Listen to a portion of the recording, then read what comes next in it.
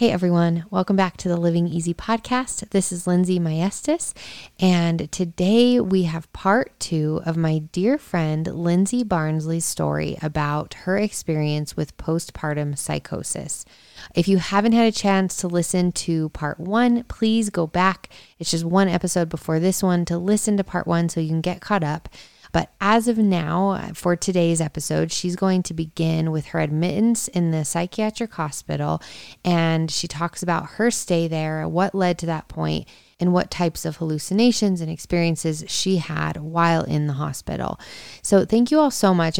I really want to say thank you for those of you who responded so well to the first episode, for sharing it like you did and bringing awareness. I cannot even tell you the number of messages that I received saying, one, I had no idea that this even existed, and neither did I before hearing Lindsay's story. Or two, I went through something like this and it's never talked about. So thank you for sharing. And so kudos to Lindsay for being brave and vulnerable and sharing, and kudos to all of you for sharing it and making others aware so that moms don't feel so alone. Also, if you haven't had a chance to subscribe, rate, and review, please take 30 seconds to do so. I know it's annoying to ask, but if you could just click the subscribe button, it will notify you on Mondays when we have new episodes out on faith and relationships and hard topics that people don't always discuss. That's what we are all about. And then rating and reviewing just helps to get interviewees like Lindsay on the show to share their stories. So thank you all so much as always, and let's jump into today's episode. Hey friends, we were never promised that life would be easy. Sometimes it is hard and super crazy, but when we do life together, we find that it becomes a lot easier and much more fun. I believe in joyful life, in happy parenting, healthy marriages, long-lasting friendships, and making perfect memories in imperfect homes. I love to dig deep and talk about the really raw things that people are not always comfortable discussing. And I'm also passionate about sharing practical tips that have helped me to help you navigate through life less stressfully and more purposefully. We will laugh together and struggle together. You will hear honest insights on strengthening your faith and your marriage, parenthood, how-tos, and so much more so that you can live life and live it with joy. I am Lindsay Maestas. Welcome to the Living Easy podcast.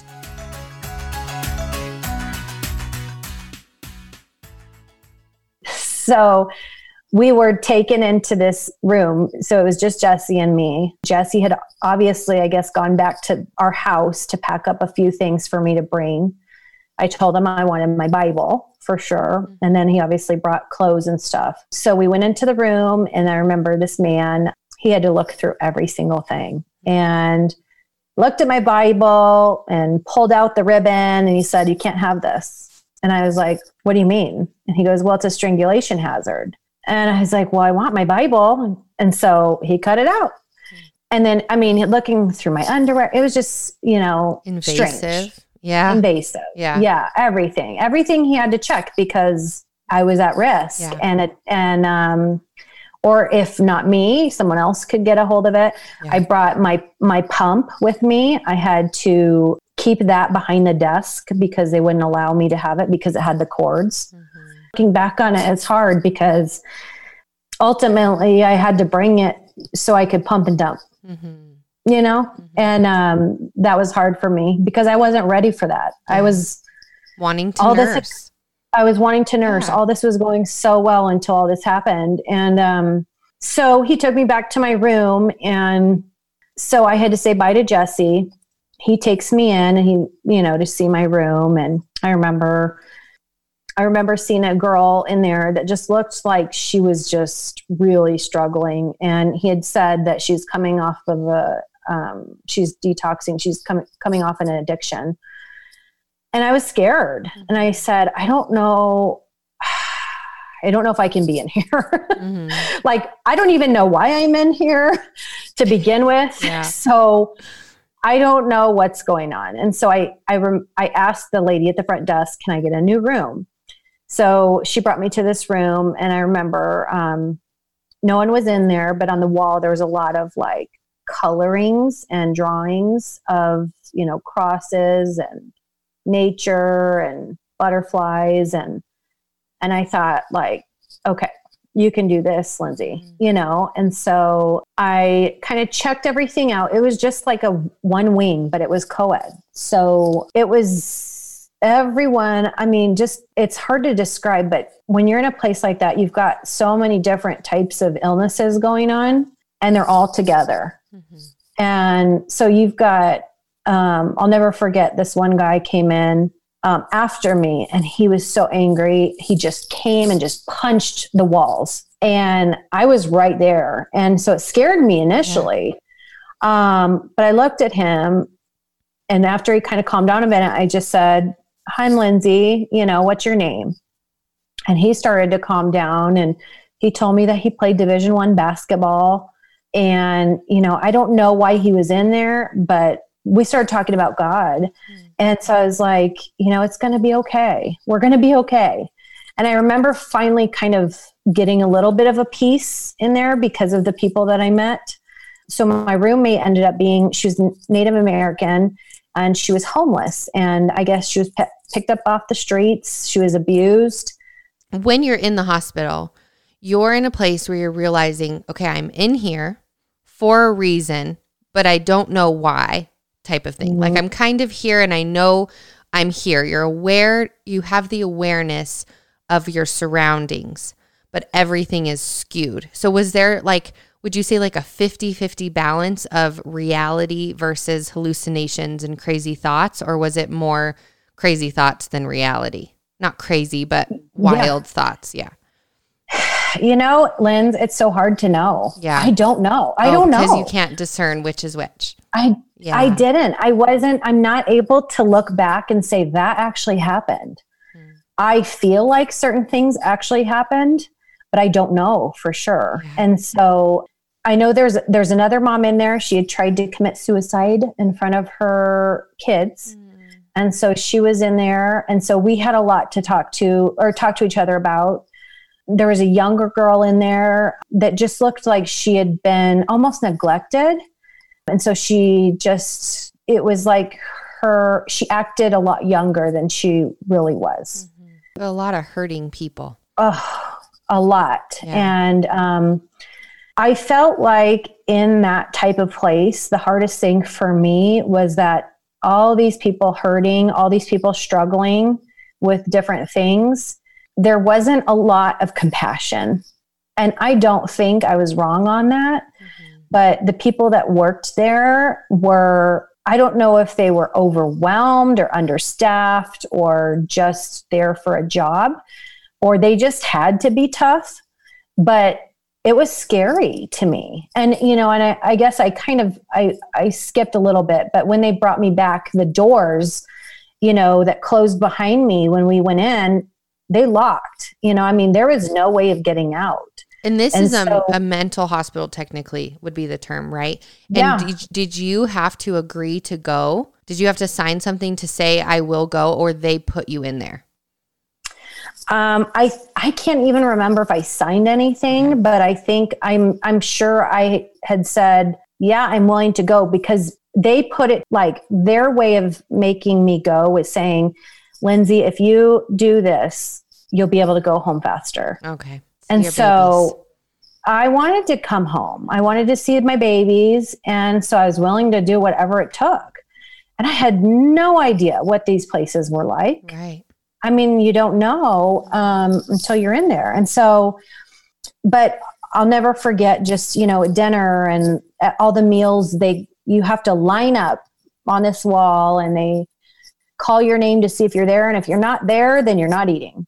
And then the first night I was there after dinner, you come back and I had seen this little room that had kind of like it was locked. The door was locked, but it had almost like a window that rolled up, you know? And so I had no idea what it was, but after dinner, they told us all to, you know, line up. Mm-hmm. And they gave us each like this little cup, and you go up to the window, you hold out your cup, and they put your meds in there. Mm-hmm. And so I had I was still in this not trusting anybody stage. And here somebody's giving me pills that I have no idea what they are. Have you ever seen the movie Girl Interrupted? I think that's what it's called, with Winona Ryder. I saw it so long ago. Anyway, there's a scene like that because I think they're in a mental hospital where that's exactly what it is. There's like a screen and then they go up to the window and do the pills. And then I think they don't take them because they don't know what's in them, type of thing. Yeah, it's a very strange situation. And in this place, I mean, they're watching you. You can't leave until you take them, And so I had done this, and then all of a sudden it was like, I just became very sleepy. I felt like for the majority of my stay there, I was just sleepy and just still trying to figure everything out. And I'm sure it was the medication. Mm-hmm. And I think towards the end, I finally got the nerves to ask, because I was nervous to question anything. Yeah. If that makes sense. I didn't know if they were going to do something else, if they were going to give me something else, or, at first I was thinking they were all terrorists, and then somehow came to the conclusion, and I know, and on my blog, it kind of gives a play-by-play of all of this, but I had for some reason thought that this is where El Chapo was tunneling to. Who's El Chapo? He's the big drug lord from Mexico. Okay. And so that was like big news around that time. Okay. And so for some reason, I thought he was making his way over to us. So it went from when you were in the hospital, you thought it was a sex trafficking ring. And then you came to the mental hospital and you thought that the people in there, like the helpers and nurses, were terrorists, or all of the people? I thought that they were terrorists, like trying to, that they were all working for El Chapo, basically. Okay. That he was coming, and this is where, all these people were going to be, and he could be in here, And this started right when you got there, those thoughts? Yeah. Okay. Yeah. And I remember picking up the phone, because there's one phone in the hallway, and I remember calling Jesse, terrified, and just saying, you have to come get me. I mean, there are terrorists here, and he's crying and he's saying, I can't. I didn't understand it at that point. It's like, how dare you leave me at a place like this? That's so scary. So, there was just a lot of uncertainty there. The only thing that we could really do was watch TV, color. I felt like I was a kid. I felt like I was a child. And I did. I ended up coloring a lot because it was therapeutic for me. And that's probably why they had it in there. There was not a lot going on. And I just remember thinking, how long is this going to be? How long am I going to be in here?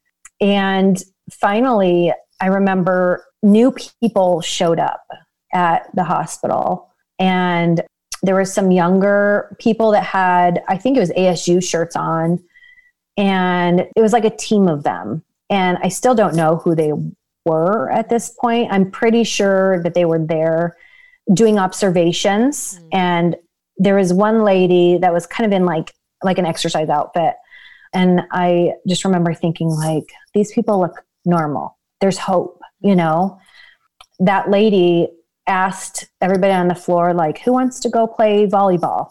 And I remember just being overwhelmed with excitement to get out of that little hall and to go into this gym that I didn't even know existed, because they didn't even let us see it. And there was a couple other guys that went with us, and we just got to play a little volleyball. And it was so therapeutic, because it's like, here you are kept in this little dungeon, you feel like, and to do something normal felt just so, you were just so relieved, Yeah. And then I was in there for 9 days. So I believe it was maybe like day 8 that they had let us know that doctors were going to come talk to us to see how we were doing. So did you talk to doctors throughout this process, or that was the only time you saw a doctor? So they weren't evaluating you. Wow. And I remember one part of your story, and I may have this mixed, but with the El Chapo, you also felt like it was your job to save these people, right? And were you sharing that with others? Like, were you telling them, I'm here to save you, or what did that look like? So there's a couple different things that I came up with in there.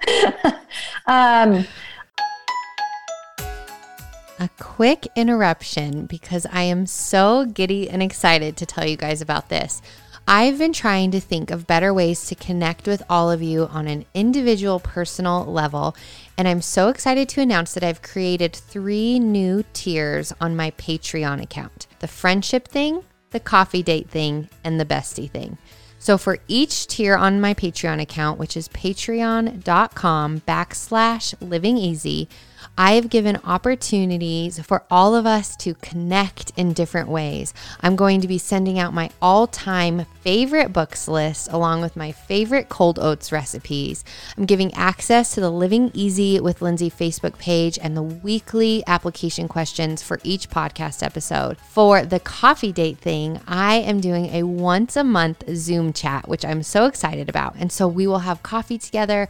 I'll ask and answer questions. You guys can ask and answer questions, and we will build a real life face-to-face friendship and can talk once a month about anything.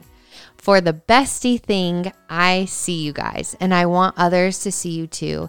And so I'm going to be doing a listener spotlight with one pledger of the bestie thing each month. The person chosen can record a 2-ish minute recording of yourself, sharing your story, your business, or how you live easy, and I will play it on the air. Or if you prefer, I will promote your social media account to my 40,000 plus followers. So check out patreon.com/livingeasy to join the friendship thing, the coffee date thing, and the bestie thing. I don't think I really mentioned the El Chapo thing to them. Okay. I also remember it was the time that the Pope was coming to the United States. So he was in Washington, D.C., and I remember everybody watching it on the news and on the TV. And so I remember thinking, yeah.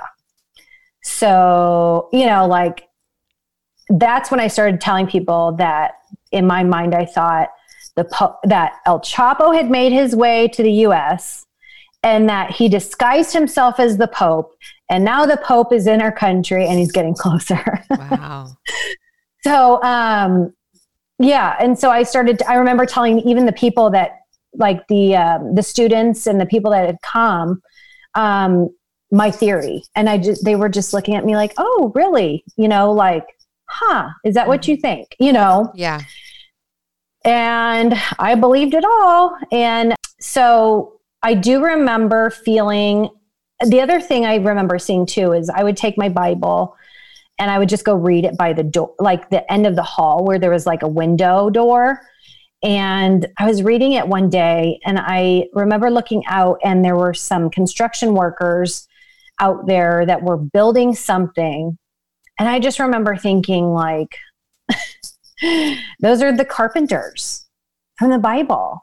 And so I was like so grateful and so thankful because hope had finally arrived, And did you feel like you were someone, like, because you had mentioned you wanted to save people, did you feel like you were in a position of godliness or that heightened sense of self?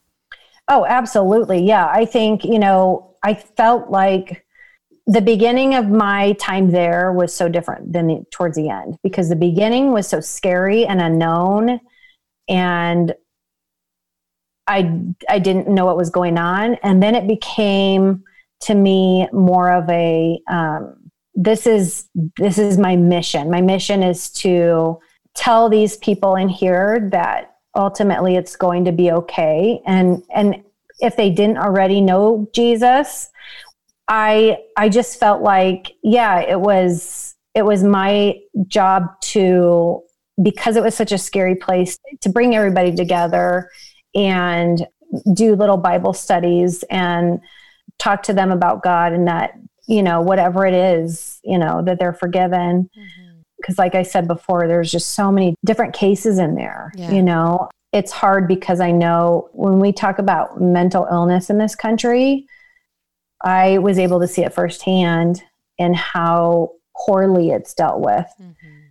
When everybody's kind of thrown together and you're just like living in these bedrooms with somebody else, and you see everybody else and what they're going through, and they're yelling or they're throwing up because they're still coming off of drugs, or, and you see all this happening, it's almost harder to not to get out of your own head, because for me, at least, I was worried about them now.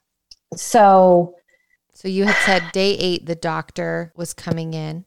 Yeah. So they had several different doctors and they called us in one by one. Mine was a female doctor, and she just basically, kind of asked me how I was feeling. And, she just had a lot of notes of what drugs I had been on. And again, I couldn't even tell you what I was on in there. Yeah.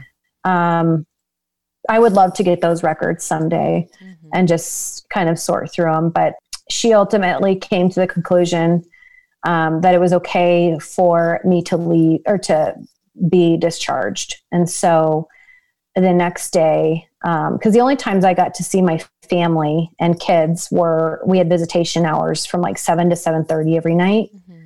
So they would come visit me during that time. And I remember asking them to bring extra stuff, like extra socks or extra hair ties for my roommate because she was homeless. She didn't have anything.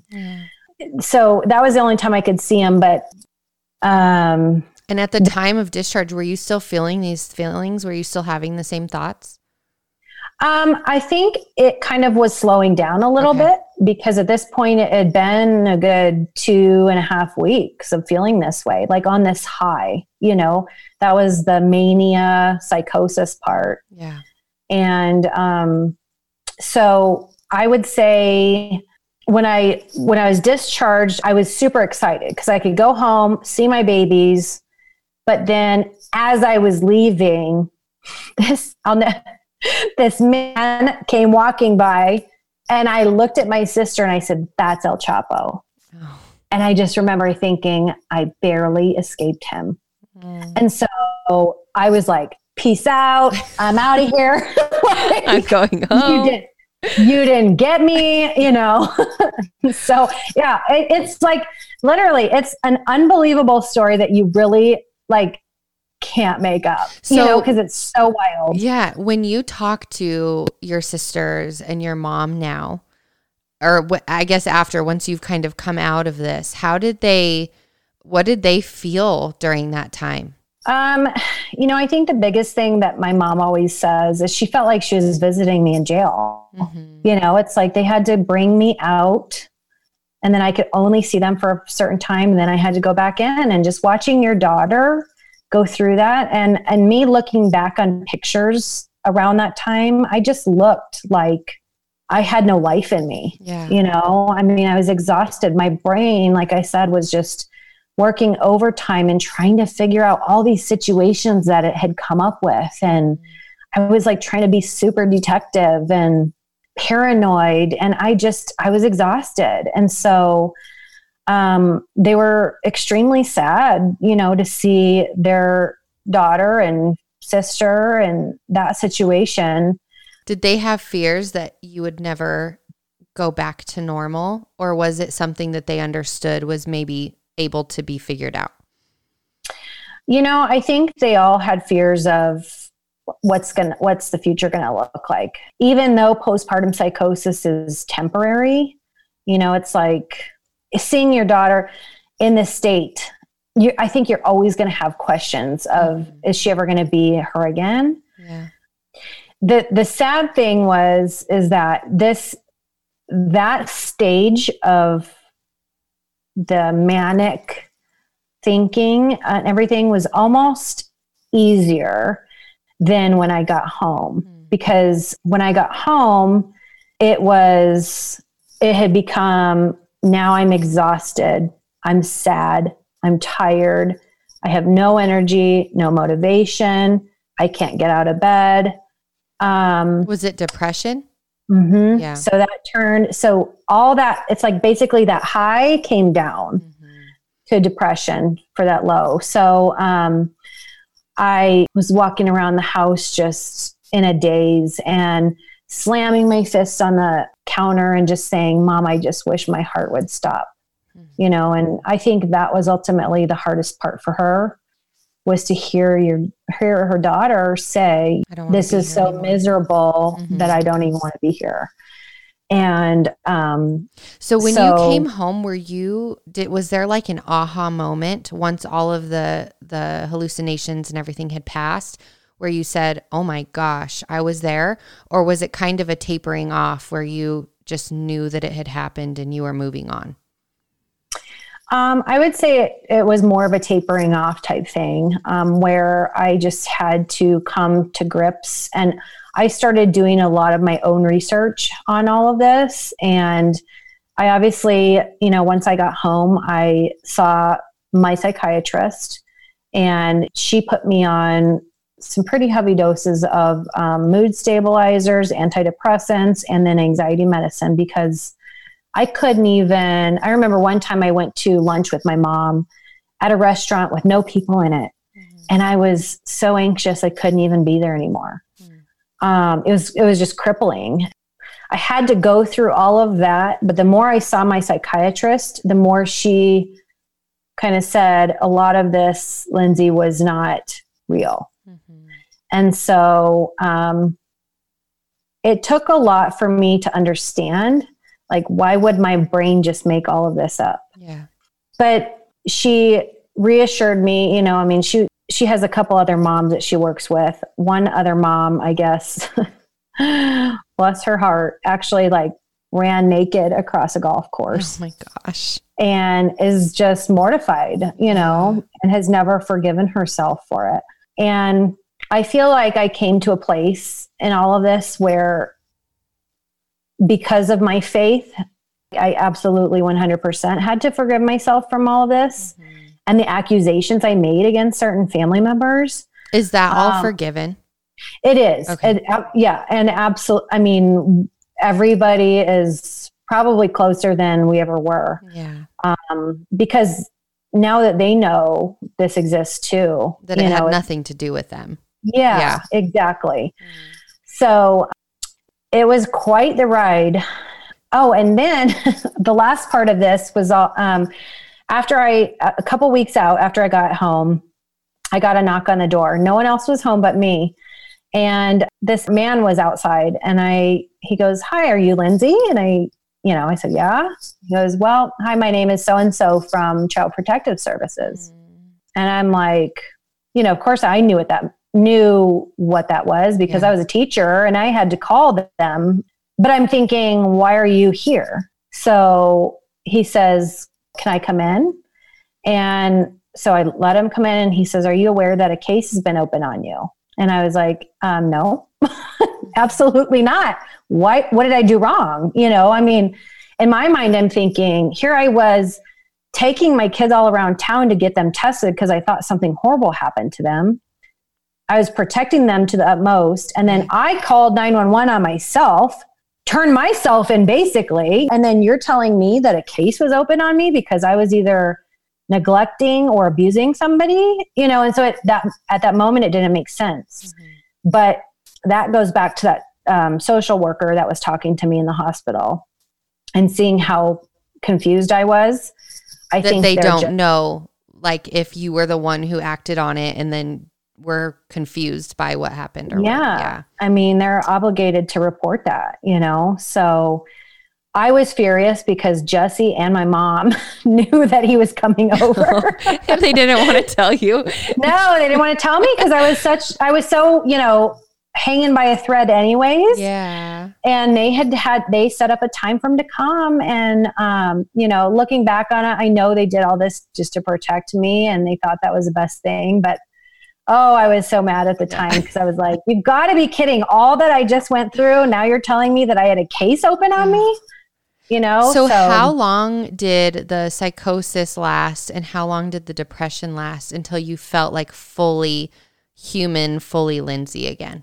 So I'd say it was a couple months, but during that time, my psychiatrist, the medications she prescribed me, they don't always work, and they don't always kind of jive with everybody. Mm-hmm. And so they had to switch them around. And I'll never forget when, I started taking them, and I just felt horrible still. My mom was like, "Honey, you have to give it time. They take 4 to 6 weeks to fully kick in." And I'm like, I don't have that time right now. Yeah. You know, I feel miserable. And so there was a lot of playing around to try to get the right medication, the right doses. Some of the mood stabilizers I was on, I just felt like I was just a zombie because they're designed to just keep you even, you know, just flatline you kind of your mind. Mellow. And yeah. And the anxiety medicine was really the big saver for me because I was just dealing with coming down from all of this and coping with the fact that all this happened. And then, you know, now I'm anxious as all get out. And and I remember even trying to go back to like little mom's group at my church and stuff like that. And I had to leave. I had to call my mom to come get me because I couldn't do it. How did people respond after everything happened? Did you feel judgment? Did you feel compassion, encouragement? What was like your main experience with other people outside of your family? You know, I think everybody was confused probably, but they didn't tell me that. Yeah. I am very vocal about what happened, my situation, my story, how I'm feeling. Like I remember telling, you know, people I have to leave. I don't feel very good. But I feel like it was an overwhelming love and compassion. I remember people bringing by meals and I had friends that would take the boys and just keep them at their house to play for a while, just so I could rest, you know, because Jesse, I mean, he was balancing his time between taking care of me and work, and he was taking off work to, you know, help out. And obviously my mom, you know, I couldn't have done it without her. She stayed for so long, and she stayed in a bed in Branson's room, and she pretty much took care of him after this had happened, starting month 2. And good mama.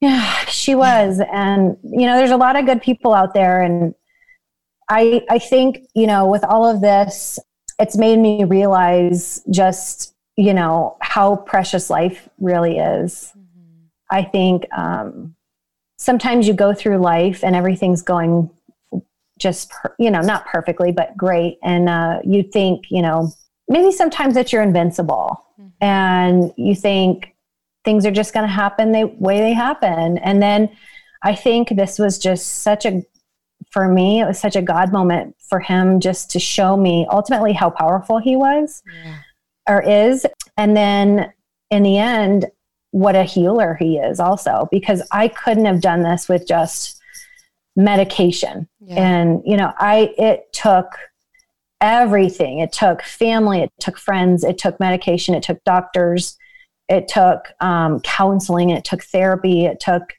me just spending time.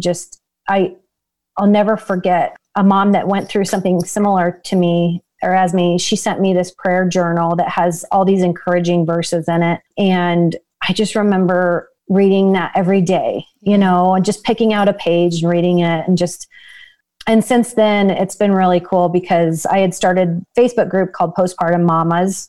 I started it a while ago, and me telling my story ultimately led to a lot of people coming out and telling their stories. Yeah. And through that page, I've been able to send that same prayer journal out to friends or people I don't even know, actually. Or a couple months ago, I got a phone call from somebody that had heard my story, that has a friend that is going through something similar, and she wanted to know if her mom could call me.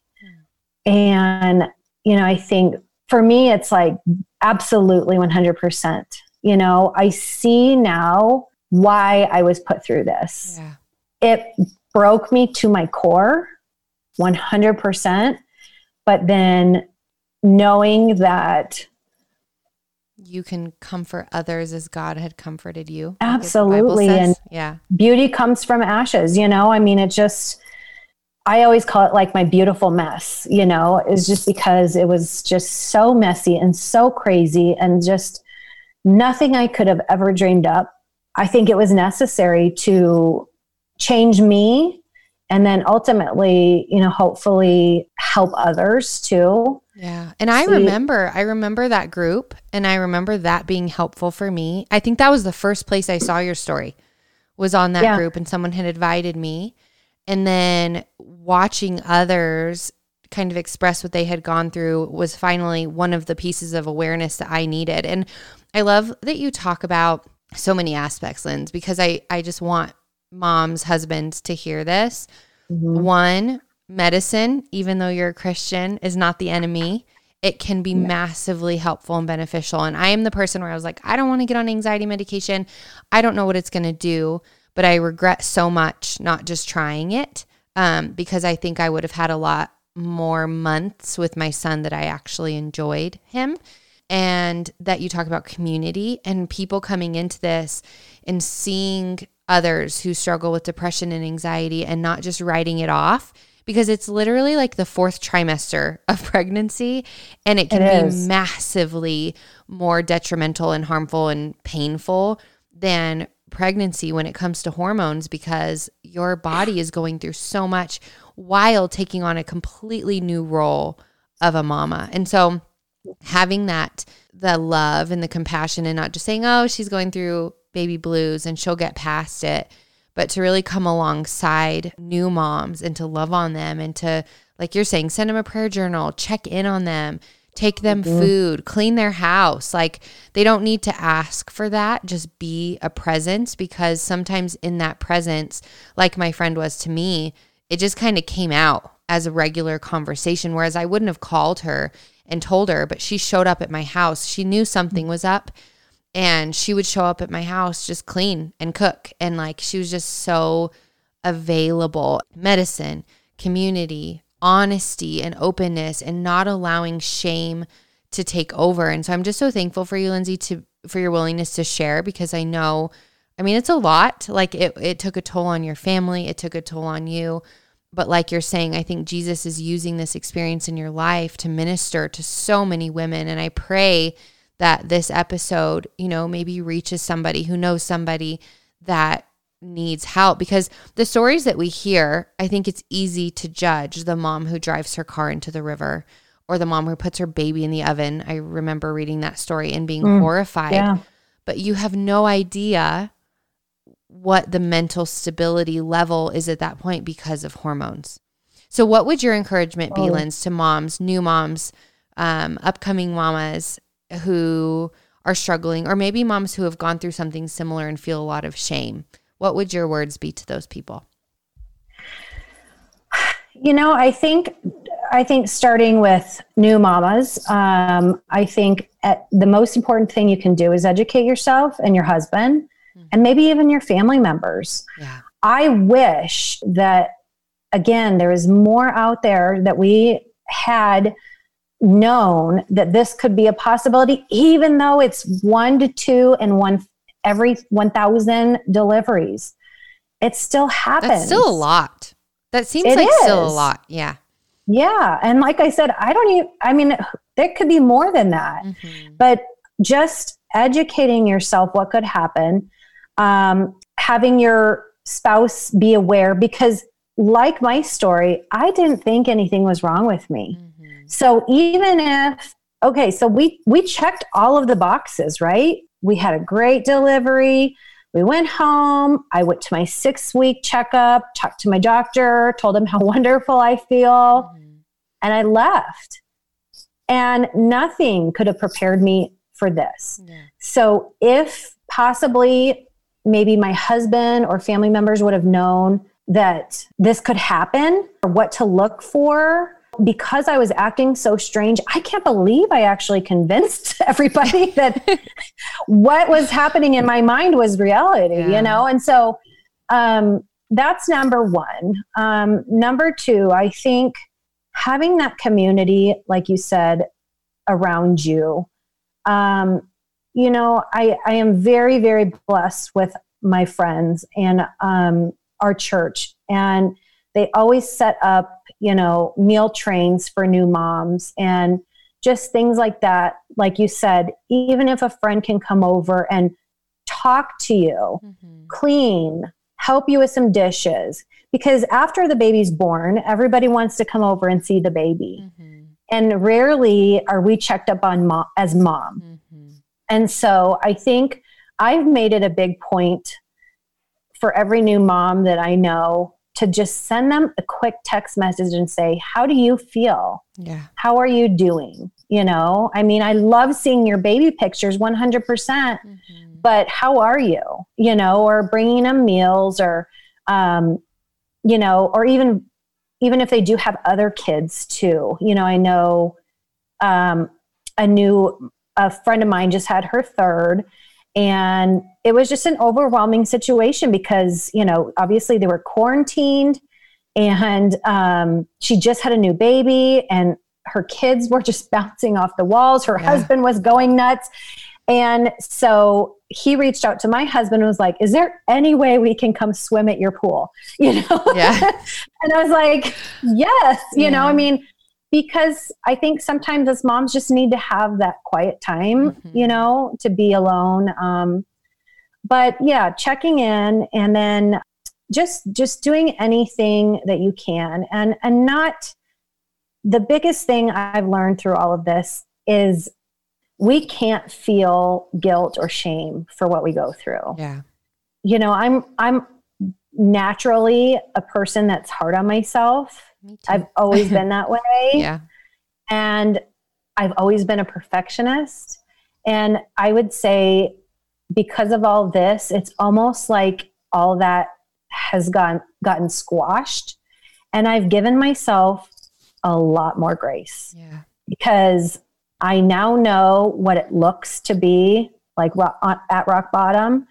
And I've felt it. And I know that, you know, if I have dishes in the sink, is that really going to, you know, make me a better mom or make me a better human? Absolutely not. Is it going to bring more joy to my heart to be able to sit with my child and read them a story or play a silly game with them? Yes. Or not even involving anybody. Is it okay to take time for myself and either go lay on my bed, turn on some music I love, go for a drive, you know, and this is all saying, you know, if you have somebody else to watch your kids for a minute, or take care of yourself, you know, self-care is huge. I feel like, you know, through all of this, being sent to different doctors, I've seen a naturopath. I've gone to different counselors. I've gone to so many things and people that have ultimately helped me recover and heal myself, and have let me know that it's okay. You know, I mean, that trauma, that time frame that I went through, that doesn't define me at all. And it's, you know, what you do with it, I think, is the, you know, important thing. And anything in life is, when we're given that sort of, you know, trial, it's going to be hard, and it's going to be a huge interruption in our life and others around us. But if we can just, you know, once, like I said, everything, and it takes time, but what we do with it is ultimately, you know, what God wants us to be doing. Amen. You know, it's all for His glory. And I think it comes as a shock for people to hear me say that. Like, even my own family, they asked me questions about it, and it's like, I wouldn't change it for anything, because as awful as it was, I became a much stronger person, and I became a lot closer to God because of this. Yeah. You know, so.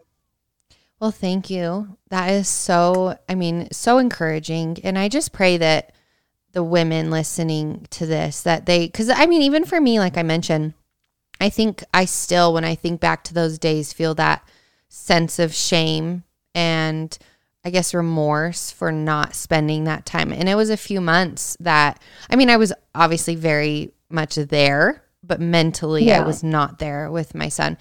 But the opportunity to be able to share that and to not allow the shame is, in our weakness, Jesus is strong, and He's glorified, and He's made much of, because we're able to say, I don't have it all together. I'm a perfectionist like you. And I want to be able to say, oh yeah, like motherhood is just push them out and you just enjoy the ride, like it's all good. And that hasn't been my story.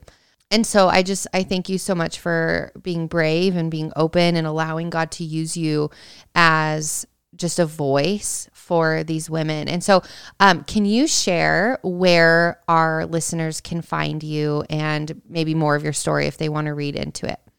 Yeah. So I decided to kind of, everybody had been kind of pushing me a little bit to do more. And so I wasn't sure I wanted to, but, and in all honesty, during this quarantine, since I've become a new teacher, I have not blogged since this happened. Understandably. Yes. Yeah. And that is okay. And like I said, you got to give yourself some grace. Yes.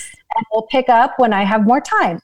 But my blog is loving and living with Lindsay.com. And I know it's a hard thing to say. No, it's perfect. I don't know why I did that to myself, but all the L's. So, but on there, I just try to keep it positive. I try to do like a little motivational Monday. And then there's things on there, some recipes, some kid things, some stories. I put under there, it's like a 5-part series that I go and tell my story on there. But yeah, I would love, if any of you out there know of a mom that is struggling, I absolutely am here. You can message me on my blog, or email me. It's near and dear to my heart. And I get so emotional, and like you said, Lindsay, even when you hear moms, on the news that just do something awful to their children, in my heart, I deep down know it's probably something what I went through. And I was fortunate. I was very, very fortunate to not have anything significant come out of it. And so, yeah, just please reach out for help if you or somebody else that is struggling. The biggest and most courageous thing you can do is reach out to your doctor for help and be honest with them exactly how you feel. If you feel like you're going to hurt your child, if you feel like you're going to hurt yourself, if you feel like you're seeing things on your kids' faces, you need to be honest about it. It's not going to get you in trouble.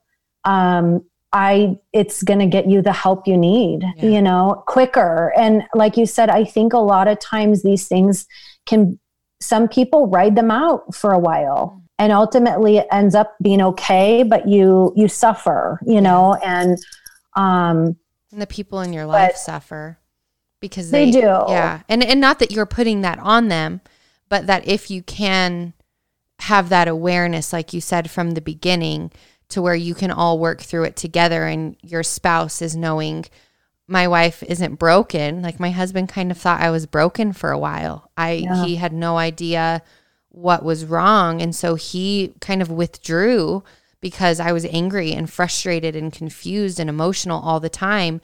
And he just thought, this is my new life, And so there's that general understanding and education of what it can be. And so then therefore your family is able to help rather than hurt at the same time. Right. Yeah, absolutely. Because, and too, I think going with, and the family situation, they don't always know what's going to help.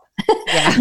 I know there's sometimes that people will comment, oh, you don't feel like that. And it's like, yes, I do, and they're trying to make it better, but it's not making it better. And so just, educating yourself in these situations of just how to deal with these. And that's why I think usually going to the professionals is helpful. Or even if it's I'm pretty sure you need to probably see a doctor in order to be referred to a psychiatrist, and then ultimately from there, you go see a psychologist or a counselor to kind of help you deal with everything. But, I think we need to use these people, these experts, that can help us so much, because even though it was a long journey afterwards, trying to figure out medications, I mean, thank goodness. Do you still have to take medication now?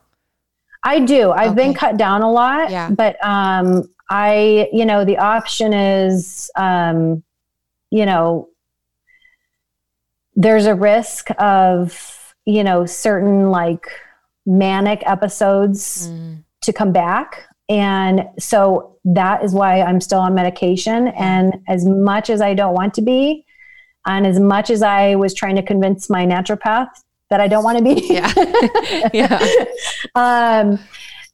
it's just, I had to think of it. I had to almost take myself out of the equation and say, what is best for my family?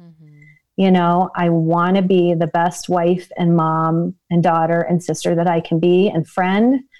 And, I don't know what the future looks like, but as of now, I feel great. Yeah.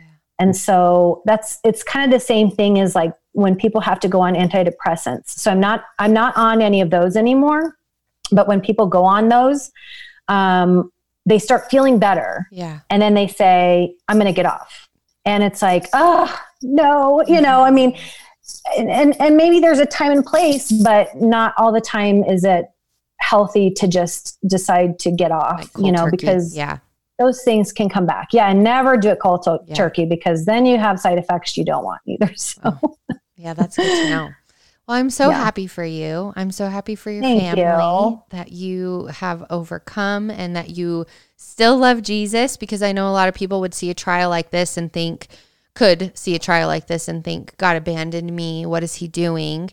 But for you to point it back to him and say he's used it for his good, which he promises in his book in Romans, that he'll use all things toward good for those who love him and are called according to his purpose. And so you're doing that. You've done that. And I'm just so inspired by you and encouraged by you. And I want to say thank you so much for being willing to talk to me. And next time I'm in Arizona, I visit a lot. One of my best friends lives there. So we'll have to get coffee and just hang out. I would love that. I would love to. And thank you, Lynn. Like I said, too, I mean, it's anybody that is willing to shed more light on this topic. It's so beneficial, because you see more people talking about it than they used to. Yeah. And, I think to end, my husband and I, our dream would be to start a postpartum clinic, like a big center for any and all kinds of issues and dealing with postpartum, whether that be depression or anxiety or psychosis or OCD or anything, just a place for moms to come and just rest and get the treatment they need. And so they don't have to be put in to a psychiatric hospital where they don't even understand, why they're there. And you're just kind of thrown in with everybody else. And I think this, it just affects so many of us. And I think in a world like we live in today, even though we have so many things to connect with other people, like social media, I think a lot of times we do feel so alone. And so knowing that if you are going through something like this, you are not alone. That is the biggest key. And I will personally call you and tell you and send you all the love, because as much as I felt alone, after all of this ended, I realized that nope, I wasn't the whole time. I mean, God's got you. Most importantly, he's got you right in the palm of his hand. And there are many of us that have gone through it with you. So amen. Well, I will pray that for you, that you guys can open that, because that would be incredible. And so I'm hopeful you guys could definitely do it. I believe that you could with your awesome credentials and background. Yes.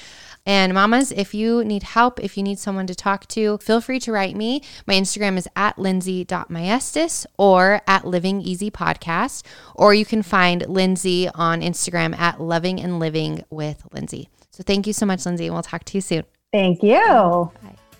If you enjoyed this episode, the best thank you could ever offer is to share the love. The simple act of taking a quick screenshot of the episode and tagging @livingeasypodcast makes such a huge difference in this journey. If you're impacted, someone else might be too, so don't hesitate to share a little hope and joy with the people that you love. Also, if you haven't already, please do scroll down from this episode to give a star rating and quick review for the podcast. It only takes a minute, but the impact is huge. Thank you all so much for your support. Feel free to connect with me on Instagram at Living Easy Podcast and at lindsay.maestas. Love you guys.